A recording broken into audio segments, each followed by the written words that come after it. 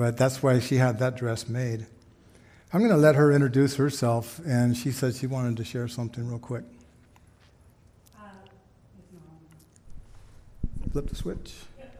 It is on? Okay. Well, karibu, that means welcome in Swahili, and I just wanted to introduce myself. I'm Cindy, and I used to say the missionary's wife, and I just would follow him around, but I was in denial, and I don't say that anymore. I, too, am a missionary, and we've been doing missionary work for 36 years, and we've been privileged to go to many different countries. Currently, the Lord has us in Kenya, Africa, and out of all those missionary journeys, I would say this is one of the hardest places, one of the darkest places, but He obviously prepared us. And I just, as I knew we were going to share in Roswell, the Lord just, He said, I want you to share this. There may be someone out there that could be young. I'm glad the youth group was with us. It could be anyone that has heard the call from the Lord to go on the missions field, and not just out the door mission field. I'm talking international or to the ends of the earth. And I didn't think I could do it. I was just a country girl, but the Lord has provided.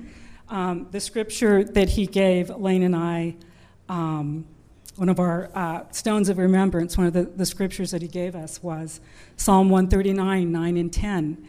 And it is, let's see, I thought I knew it by heart. And I do, but I'm a little nervous. Excuse me. I lost it. Oh, here it is. So if I settle on the far side of the sea, even there, your hand will guide me. Your right hand will hold me tight. And so the Lord has held us this whole time through these missionary journeys. And so anyway, if anybody feels like the Lord might be tugging on your heart to do so, Lane and I are here. We'll be here through the rest of the week. We'd love to have coffee with you, have a New Mexico enchilada together, whatever it is. And we'd answer your questions, pray with you, guide you, whatever that might be. If you're online, you can go to our website, calvaryreliefint.org. And again, we just thank you for the opportunity to be here. In Kenya, they are very hospitable, just like you are here. And they would say you are welcome again and again. Asante sana. Thank you, guys. Enjoy the presentation. Just set it down. Okay. My wife and I were saved in 1985, way before you guys were born. It's been 36 years now. I wasn't pointing at you. I was pointing at them in front of you. He's laughing. We were having a pretty poor time at life. We didn't know how to do it. We were 21 years old when we got married, 25 years old when we finally tried it again in a new town. So we went to San Diego, California, where we got drugged kicking and screaming into a church. It was Horizon Christian Fellowship, San Diego, with Mike McIntosh. I remember telling my sister, I will go with you one time just to shut you up. Please don't ever invite me again. I'll go one time, but never again. I went that one time, and my wife and I ended up crying like babies, and our lives were changed forever on that evening. From there, about a month and a half later, I found myself getting involved in a Bible college and Horizon Christian Fellowship Bible College. It was a one-year program, and it was for just whoever wanted to learn more about the Bible and learn how to evangelize their neighbors and friends and their workmates. And if you were so inclined and called to go around the world, they also opened doors for that as well. So at the end of the School of Evangelism and our studies there, we were invited to go to Mexico. And we ended up in Mexico for 6 weeks, and we came home from that practicum, actually, saying, well, we're called to be missionaries, but not in Mexico. So we sought the Lord, and we ended up going to an island in the Caribbean, down by Venezuela, off the coast of Venezuela. Its name is Grenada. It's the very last island of the Caribbean chain of islands. And at that time, it was only freed from, well, President Reagan at that time, about 1985, I believe it was, sent our troops in to liberate Grenada from the Cubans who were backed by the Russians who were setting up secret bases to attack Florida and the east coast of the United States. And so President Reagan went in and liberated that country and put an end to all of that. And these communists had shut the doors of all the churches. And so when we got there, it was a very dark place. It was very filled with voodoo and witchcraft. We saw some very scary things as brand new young Christians that molded and shaped our lives forever. It helped us to grow up as Christians quicker than the majority who, have never seen those spiritual things, the darkness of demon possession and spiritism and curses being put on people. If you've never experienced it, mainly it just sounds like you're reading from a book, but it's all real stuff. And over the next 35 years, we've realized how real it really is.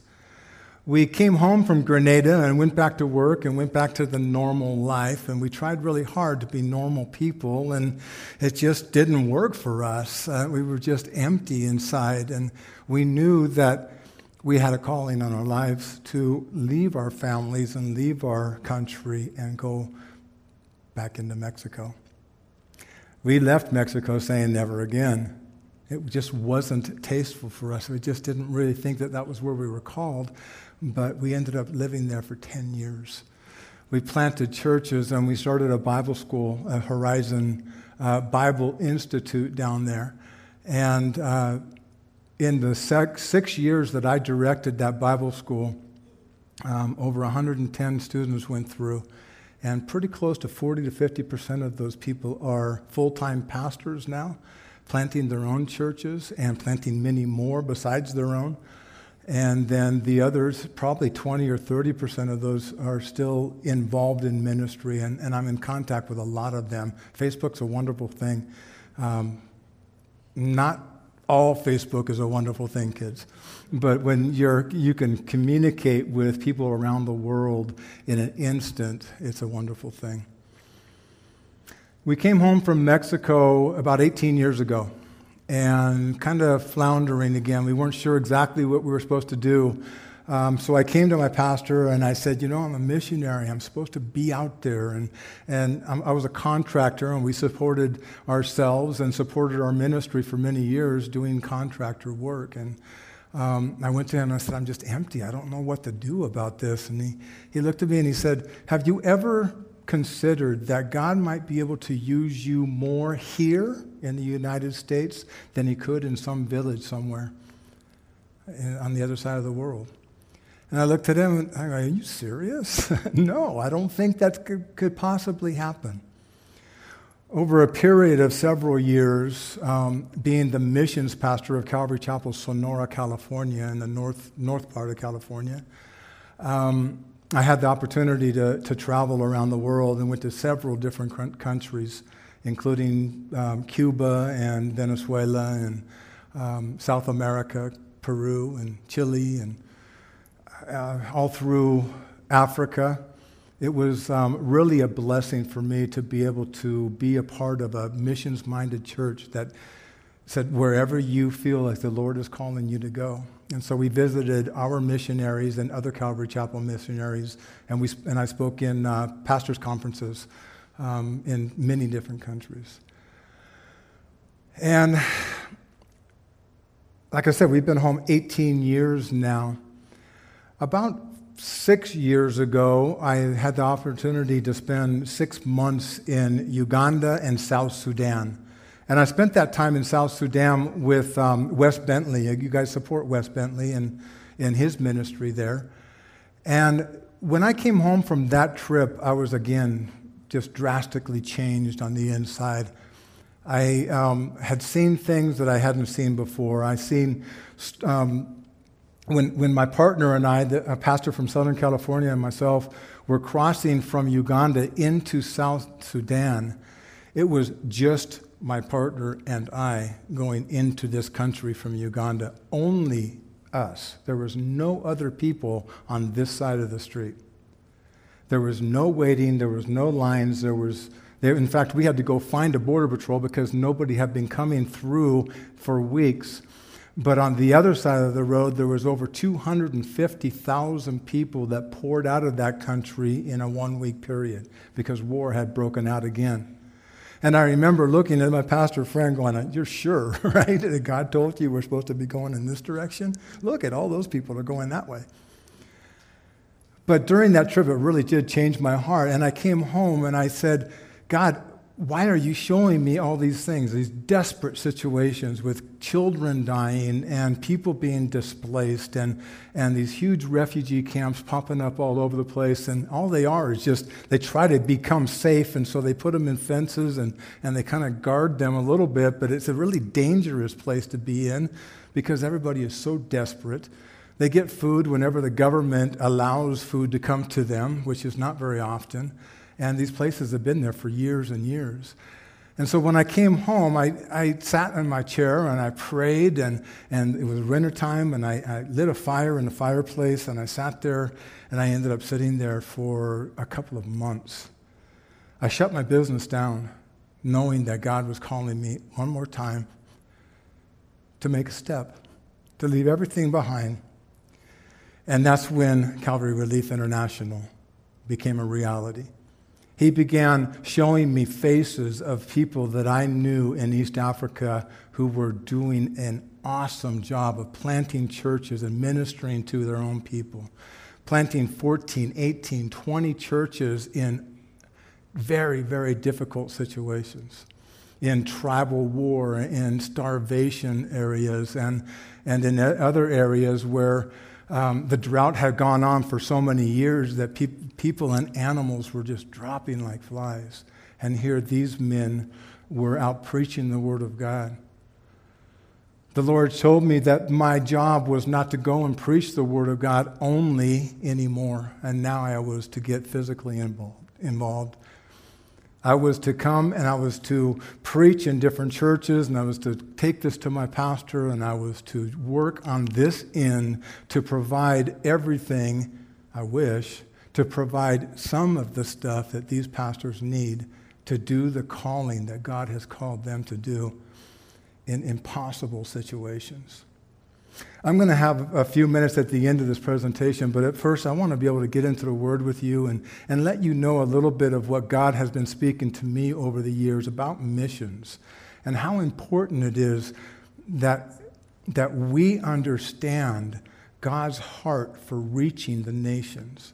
It wasn't just an afterthought at one time that Christians had that, oh, maybe we should go around the world. But would you go with me, please, to the book of Isaiah, chapter 49, verse 6. I don't see what time. What time did we get started there? Am I finished here at a little before 8? Is that okay?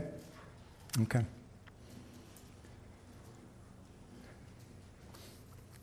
Isaiah chapter 49, verse 6. This is a prophecy. This is God speaking through the prophet Isaiah. And he's speaking to the nation of Israel at that time, but he's talking about Jesus. He's talking about the coming Messiah and what his purpose will be when he finally comes. Maybe 2,500 years later, maybe 3,000 years later. And here Isaiah is telling us the purpose of the Messiah. In verse 6, Isaiah 49, verse 6, it says, "It is too small of a thing that you," with a capital Y, "that you should be my servant to raise up the tribes of Jacob and to restore the preserved ones of Israel. I will also give you as a light to the Gentiles, so that you should be my salvation to the ends of the earth. In the very beginning of time, in the very beginning of civilization, when God began to speak to men and through men, and as these men, carried by the Holy Spirit, began to write down these thoughts and these visions, God's heart was for the whole world, not just the nation of Jerusalem, of Israel. They never did really get it, did they? They were wanting to keep it to themselves, to keep everything that God had to themselves. So I stumbled across this last week or so. My wife and I have been reading through the book of Acts, and in Acts chapter 13, it says, in Acts chapter 13, verse 47, I'm going to jump to a few, and then we're going to come back at the very end to Isaiah 49. But in Acts 13, 47, Paul brings the purpose of the Messiah home, and he switches the responsibility from the Messiah only to you and me, to the Jews and the Gentiles alike. And he uses the same verse that Isaiah wrote down thousands of years before. And it says, "For the Lord has commanded us, I have set you as a light to the Gentiles, that you should be my salvation to the ends of the earth." No longer did it fall only on the shoulders of the Messiah. Now, with the coming and the death and the resurrection of the Messiah and the ascension of Jesus Christ into heaven, now that whole responsibility has put onto his people. It has been put onto you and me as believers to be involved in God's purposes, not just in our own communities. Yes, very important, and stay involved in your own communities. But he wants us to be more nations-minded. And it's such a blessing. I think I mentioned this on Sunday, to come across this church and to look at that pamphlet that you guys have out there with the amount of missions organizations that you guys support in a small church. You know that there's big churches, big Calvary Chapel churches that aren't supporting a fraction of missions like you are. It is so refreshing for me as a lifer in the mission field to see that people get it. Because the majority of the times when I'm talking to a pastor or to somebody about missions, their eyes grow cold and their thoughts go back to, I got to go to the bank and I got to do this and I got to do that. Missions is not in the forefront. It is not on the tip of their tongues. It is not even, many times, it's not even a consideration. They've never sat down and prayed, God, how do you want me to be involved in reaching the world? And we'll talk a little more about that later. But here it is. The calling was put on the Messiah to be God's salvation to the Gentiles. Paul turns it around and he puts it on the believers of Jesus Christ, saying that you will be my salvations to the end of the earth. Jesus comes and he says, God is light. And then he also says, I am the light of the world. And then in Matthew 5:16, he says, you are the light of the world. And that's so confusing to somebody that doesn't understand that God is light, Jesus is God, and Jesus lives and dwells inside of us now. That was the plan from the very beginning, from day one, that God the Father was going to give us God the Son as a light to become our light. And there's a song that we've sang since we were children, This Little Light of Mine, I'm going to let it shine. I don't like that song anymore. Now that I've been thinking about it, that is not a little light. It's the biggest, brightest spotlight that we've ever seen. It's a spotlight that comes out of our mouth, and it comes out of our eyes, and it comes off our shining faces, and it comes out of the way that we walk, and the way that we love, and the way that we minister. It's the light of God that dwells inside of us that becomes the salvation of the Gentiles. How many Jewish people are in here today? Oh, none? Aren't you glad that God had a heart for Gentiles? Because you and I are Gentiles.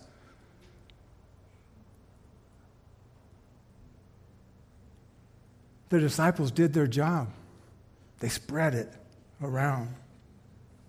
Matthew 28:18 and 19, the Great Commission.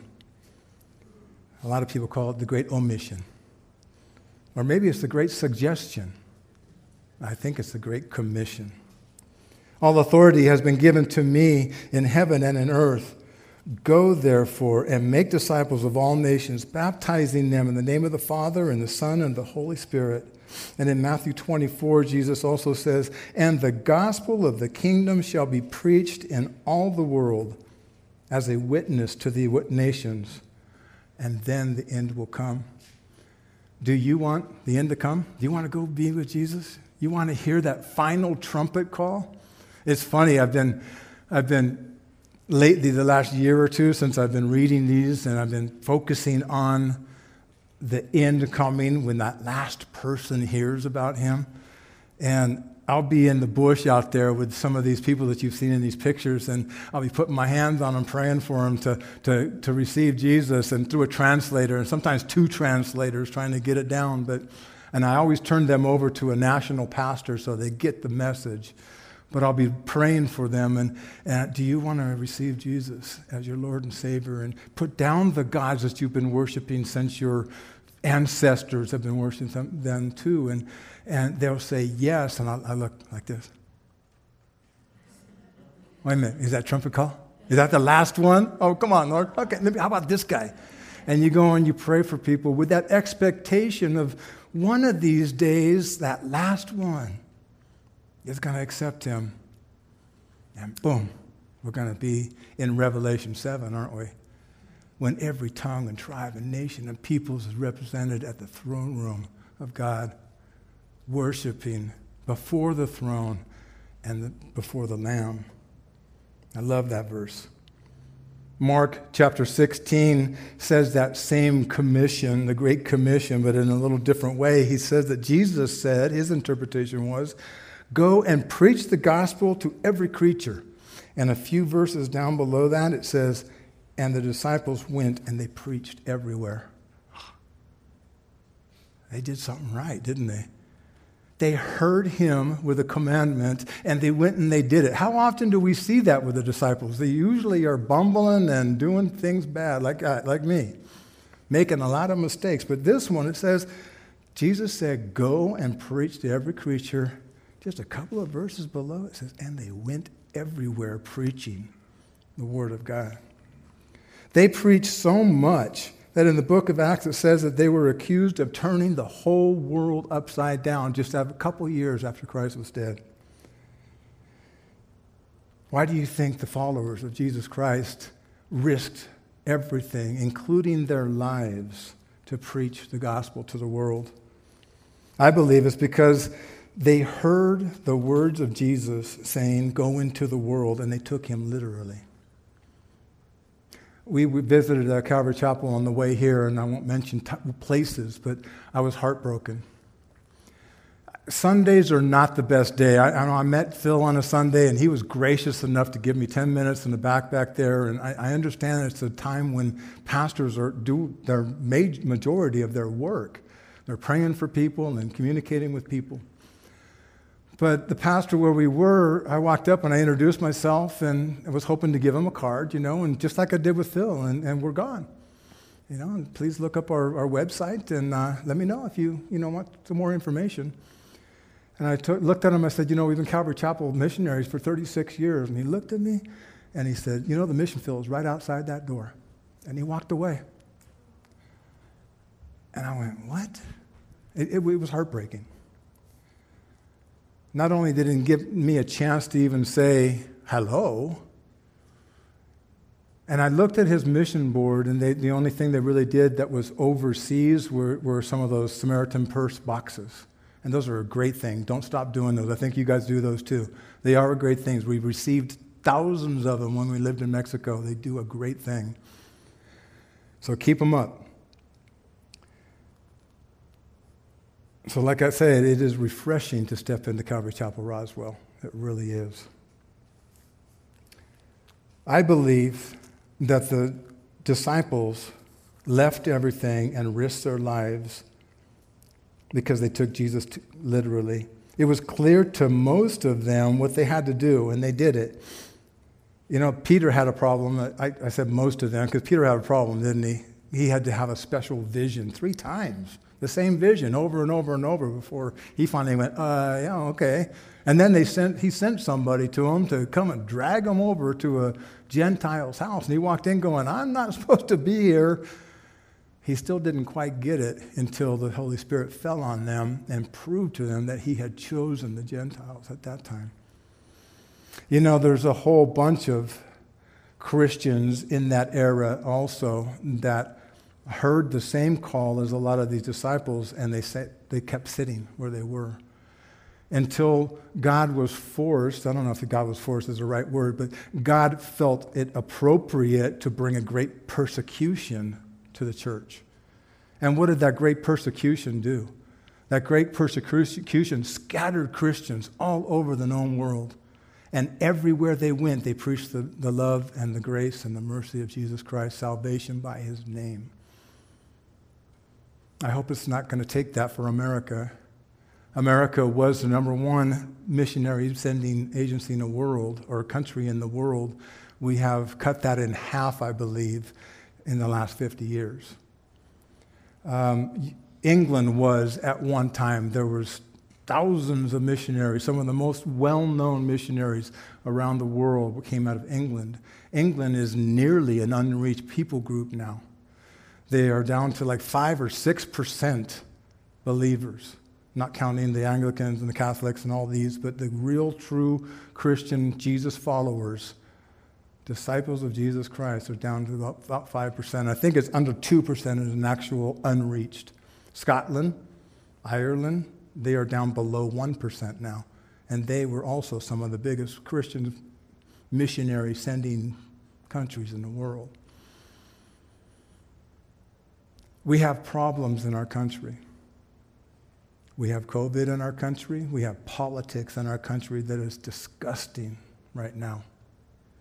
But what I see happening is the devil's last-ditch attempt to keep us in our seats and to keep us looking inward at ourselves.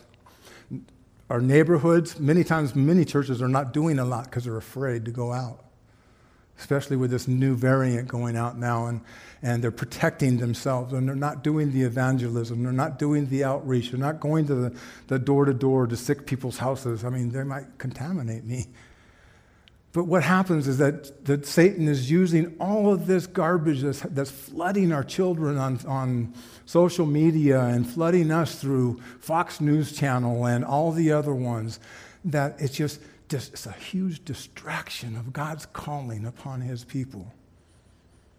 I want to challenge you because I've been challenged to stand up, to live for Jesus Christ, to walk with him, to allow his light to shine through you. And remember, it's not just his light. You now are the light of God to a world that does not know him.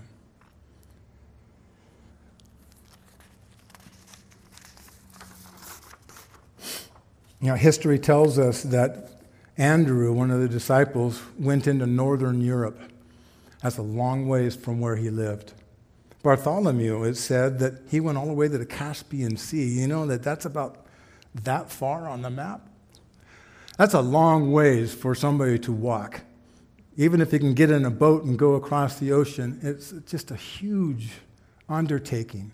They risked their lives, and many of them, well, all of the 12 disciples except for John died, right? Only reason John didn't is because he was tough. Nah, he had protection for some reason. You know, at this point in my message, I need to go back to the Old Testament briefly again to lay a foundation of God's heart for the nations. Otherwise, we might all get the idea that missions was an afterthought of God. You might think that it didn't really happen until Jesus stood there just before he ascended into heaven. He had already lived his 33 years, and he died, and he came back to life. And at the end of 40 days of teaching his disciples, and he's getting ready to ascend into heaven, I can imagine that he just said, "Oh, no, wait, God, don't take me yet. I can't go right now. I forgot to tell them something. Go into all the world and preach.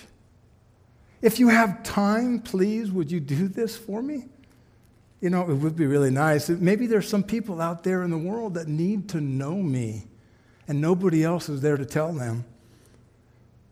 If you have some time, maybe plenty of money, and if you're not too busy, will you please pray for those that don't have anything? Pray for those who are being killed for their faith? I don't believe it happened like that.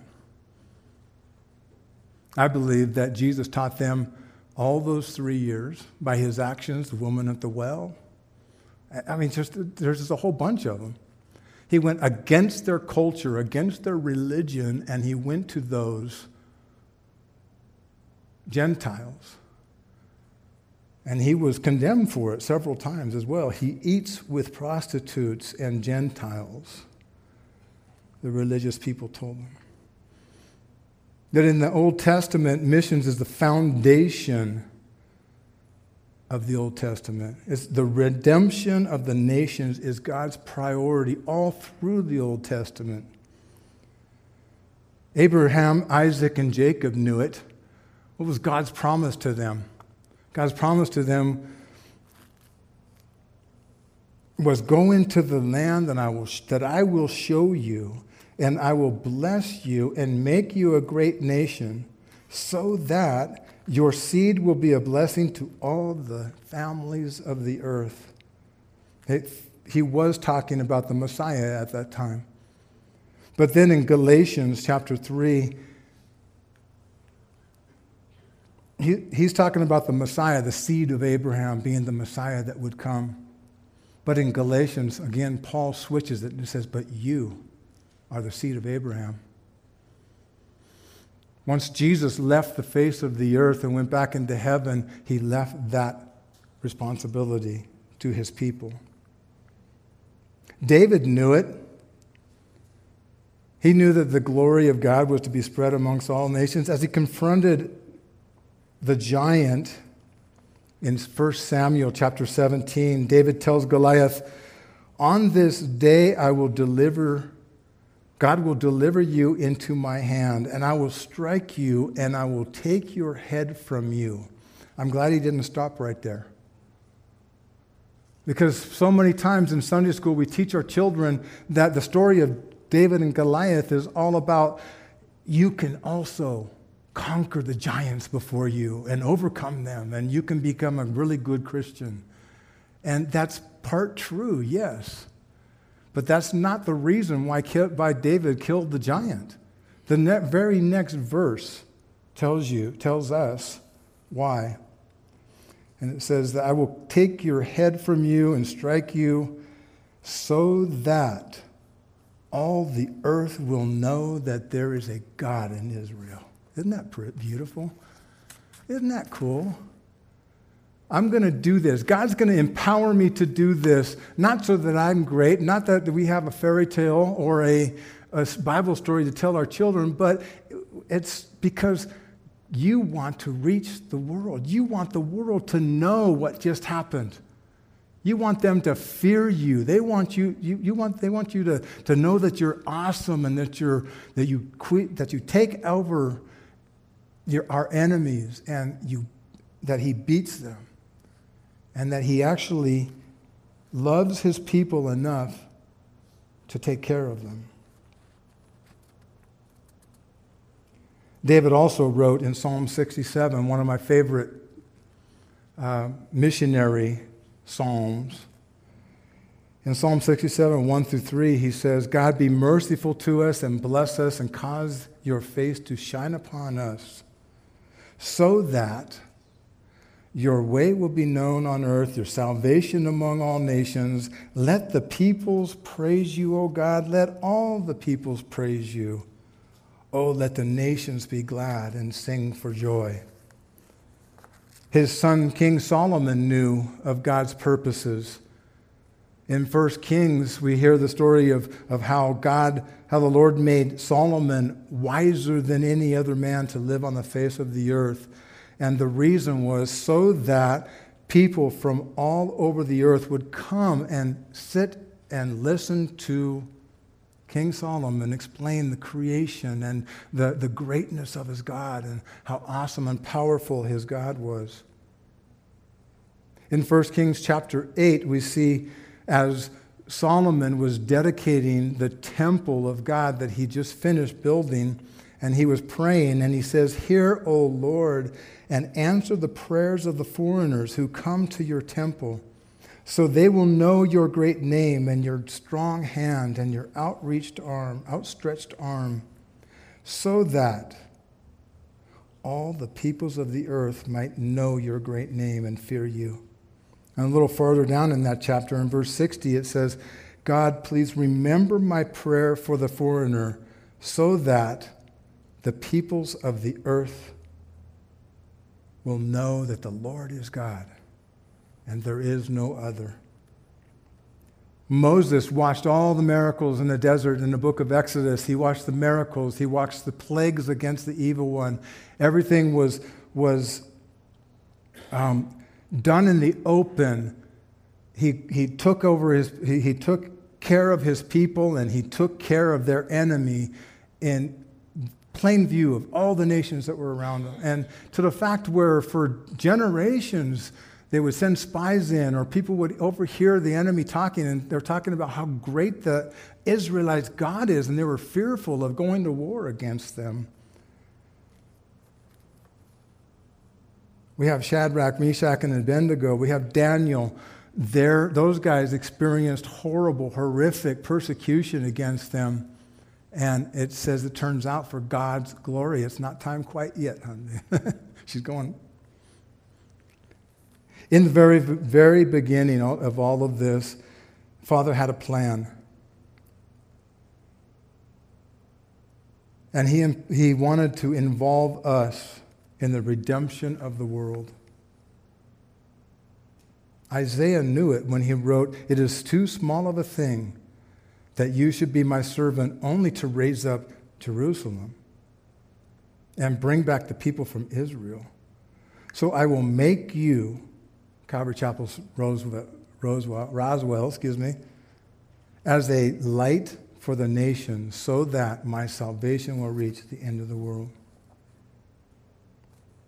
You and I are the light of the world. You and I are God's plan. That's a hard one to swallow sometimes, because I know me. I know my failures and I know my sins. But God has taken a step out of heaven, and he introduced himself to me. He stepped out of the universe and he stepped into my life. Not so I can only be saved and be happy and have a nice retirement in heaven. He chose me, just like he chose Paul, just like he chose you, to reach out to our neighbors, to reach out to the world. It's such a beautiful thing. He invites us to come alongside of him in winning the world for his name. In 1994, Kevin Carter, the Pulitzer Prize winner of this picture right here, he was a photographer and he traveled around the world. This was taken in South Sudan, or in Sudan in those days. There was no South Sudan. This is called The Vulture and the Little Girl. It got very famous in those days. New York Times had it, and Life magazine had it, and they shared it around.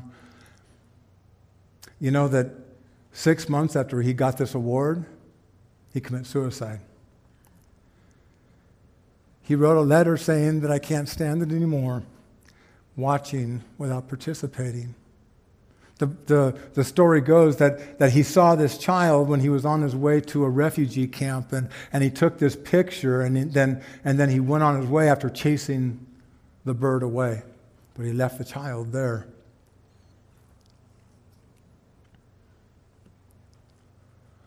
I have set you as a light to the Gentiles. Someone, somewhere, is depending on you and me to do what God has called us to do.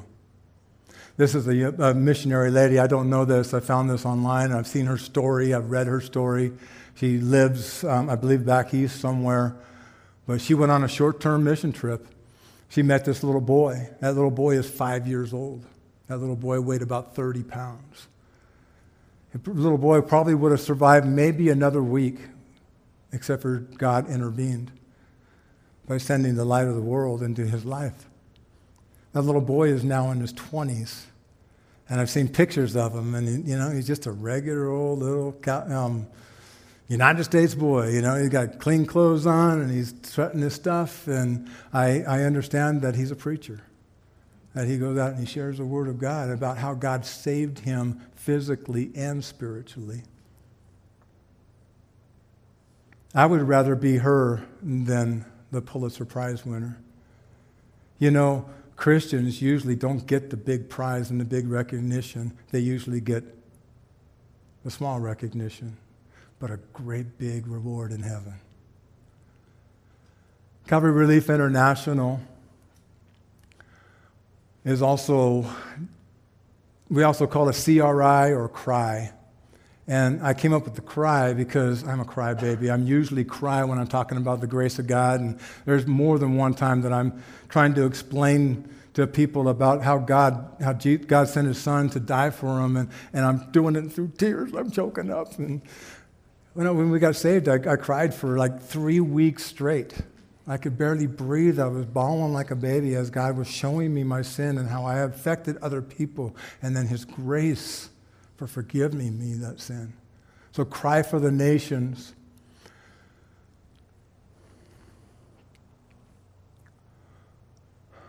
Through cry, we're reaching out in the name of Jesus to some of the world's most vulnerable people. People who have no help. People who are involved in tribal war, persecution, poverty, and extreme famine. And the front top right there is at the end of the dry season when that river dried up, and just a couple of weeks later, that's how fast it dries up and goes down. That hole is about 12 feet deep, and every year they lose, in that riverbed alone, in about a 2-mile stretch, they lose about a dozen children because they get caved in on and they get buried. We're trying to build a well out there. By the grace of God, it's very, very expensive. We do church planting, and where we are planting churches, it is very necessary to do crisis relief. Education in Kenya, southern Kenya only at the moment, and then the Great Commission. Church planting, we do construction and support. We support pastors, we support Bible schools. We have 3 Bible schools now. 2 we have built from the ground up and placed our teachers in there, native teachers. And then the third one has no building. They're in a church that we built, and they're studying there now. In the north of Kenya, with the tribal people, Samburu and Turkana people, Pastor Stephen is the one that Pastor Phil was talking about on Sunday, and he has a vision. You said 40. It's more like 140 villages that this man has his sights on, that he's been praying for since he was a child, is why I chose him to come behind, because he's a challenge. This guy is so passionate about reaching his own people. He is married to a Samburu woman, so we have the Turkanas and the Samburu who have been at war with each other for generations. They kill each other over water and food and land and anything that ever happens. They have machetes and they have spears. And now, because of the Muslims that come out of South Sudan and Ethiopia, they've got machine guns. And they're wiping out whole villages of women and children and men in retaliation for a dozen cows being stolen. So our construction and support is for these pastors so that they don't have to try to find a way of scraping and living in the desert. So now we can pay them $50 to $100 a month, and it's a survival wage that keeps them alive. This is a Bible school that is in process now. That's our newest project right there. Southern Kenya, we're raising up leaders down there, and then also in the country of Burundi, which is over on the other side of East Africa, down below on the south side of Rwanda. And it is considered the very poorest country in Africa, which puts it in the top 5 of the world as well. This is our first church project out here, and this is our first converts from that area. Mostly you'll see only women in these pictures because the men are shepherds and they're out with their goats and their cows. And so these are some of our construction projects. In the areas that we do reach out to, like I said, it is extremely impoverished, and it is in great need of food, water, and medical assistance. And we do our best, but it is, like I was telling, I believe David Southward and his wife, that a 60-pound bag of rice used to be like $15, $16 when I first started this 5 years ago. And after the droughts and after COVID and all this other stuff has happened, these same $16 bags are over $65 now. And my friend just told me by email the other day that they're going up to $75 a bag. So the $10,000 that we used to spend per quarter all of a sudden just got raised up to about $50,000. It's a hard one to keep up with, and I have to be very wise. Do we do permanent buildings and medical clinics and wells and things like this, or do we keep people alive for a couple of weeks out of a quarter, out of 4 months? I appreciate your prayers on that, because it's a very hard place to be when my guys are calling me and saying, my people are dying. What do we do? We are working together with a man that I've known for 30 years, and he was discipled by my pastor in Northern California when he was a missionary in Kenya. He planted the very first Calvary Chapel, not just in Kenya, not just in East Africa, but the very first Calvary Chapel on the continent of Africa. Pastor Gitu, one of my dearest friends, and his wife, they started Anchored Hope Schools, and we've been behind them. Calvary Chapel Sonora and now Calvary Relief International have been behind them for several years. Part of that education process is our Daily Bread school feeding programs. We feed them and also other schools as well. And it is always the case that these children have one meal a day and they get it at our schools. And they are usually given enough to be able to take home for their families for the weekends. If it wasn't for the supporters of Calvary Relief International, many of these children probably wouldn't be here today. The last thing is the Great Commission, I strongly believe that God is still saying, go into the world and teach, baptizing.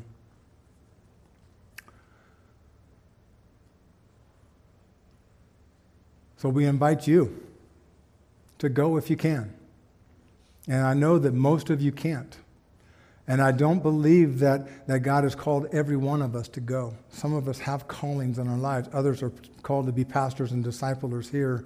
Other people have jobs, and they have important jobs in the medical, in the construction, or whatever it might be.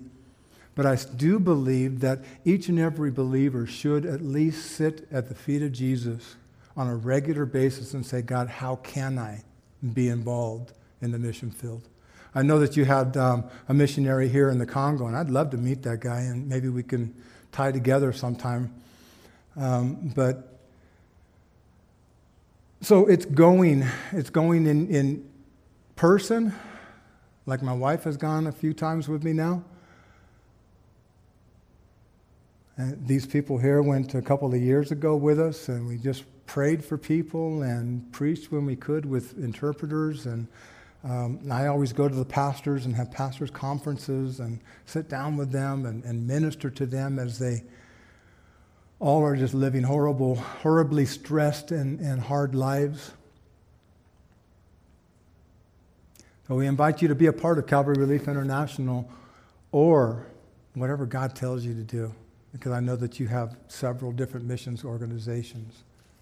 Get involved in one of them and see how God will bless your life, because you're fulfilling the call of go into all nations when you support or when you pray or when you go. Monthly giving is a very important part of our ministry, because I've explained to you just a fraction of the expenses that we have. And for us to be able to grow and to be able to plant these hundreds of 40 churches that Stephen wants to plant, that's just one of the 4 guys that we support out there. It takes an army. And God has been faithful. I remember those first few weeks coming home from South Sudan and sitting in front of my fireplace with my Bible on my lap going, God, you got the wrong guy. I don't know how to do this. I can go and I can preach and I can love on these people all my life. But you're asking me to do something I've never done before, is share a vision that you've given to me. And maybe it'll be somebody else's vision someday as well. That's why I'm here. Not to beg for money, I don't do that. But to ask you to look into the open door in heaven and ask God, how can I help? How can I help the world? Most of you have seen this already, but I'd like to close with this. This is my daughter's voice. That's why I like it so much. Oops, we got no sound.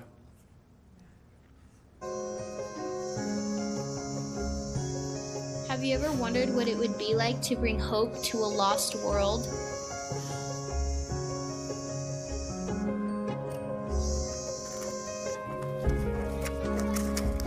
Have you ever wondered what it would be like to bring life-giving water to a thirsty village?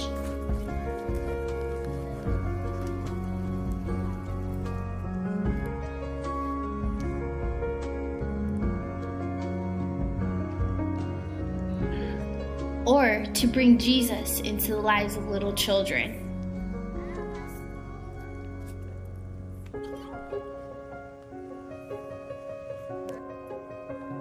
Have you ever wondered what it would be like to help the poor?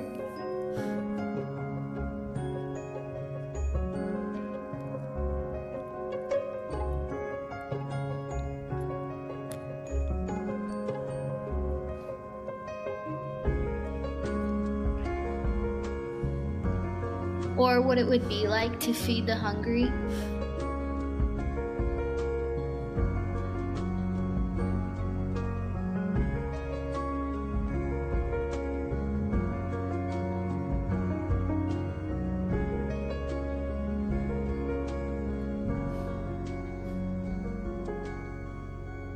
Have you ever wondered what it would be like to bring joy to the brokenhearted?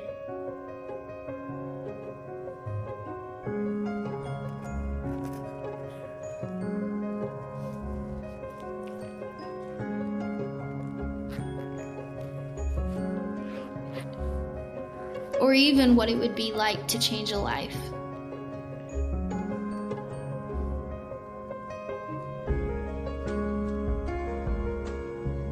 Have you ever wondered what it would be like to be used by God in all of these ways? Then we invite you to cry for the nations with us.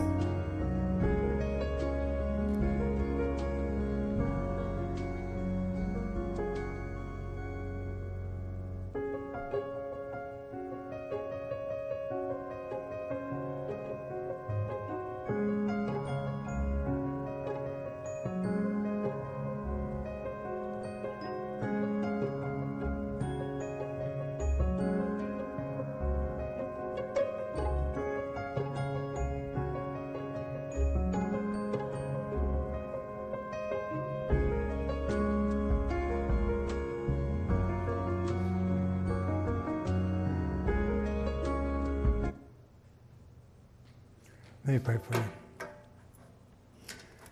Heavenly Father, I thank you so much for your great love and your great mercy on us. I thank you that your heart was for the world, otherwise we wouldn't be sitting here tonight. Those men and women who led us to Jesus, Lord, bless them tonight. Those pastors, those co-workers, family members, fill them with your Holy Spirit. Encourage them tonight, Father, with our lives, that we're walking strong in you. I thank you for your passion, Father, for reaching the Gentiles. Otherwise, we would be nowhere. Bless this church, Father, as it ministers around the world. Bless it as it challenges each other to minister to each other. Pray for each other like tonight was so beautiful. We bless your name, Lord, and we thank you for allowing us to be a part of what you're doing. In Jesus' name we pray. Amen. Thank you very much.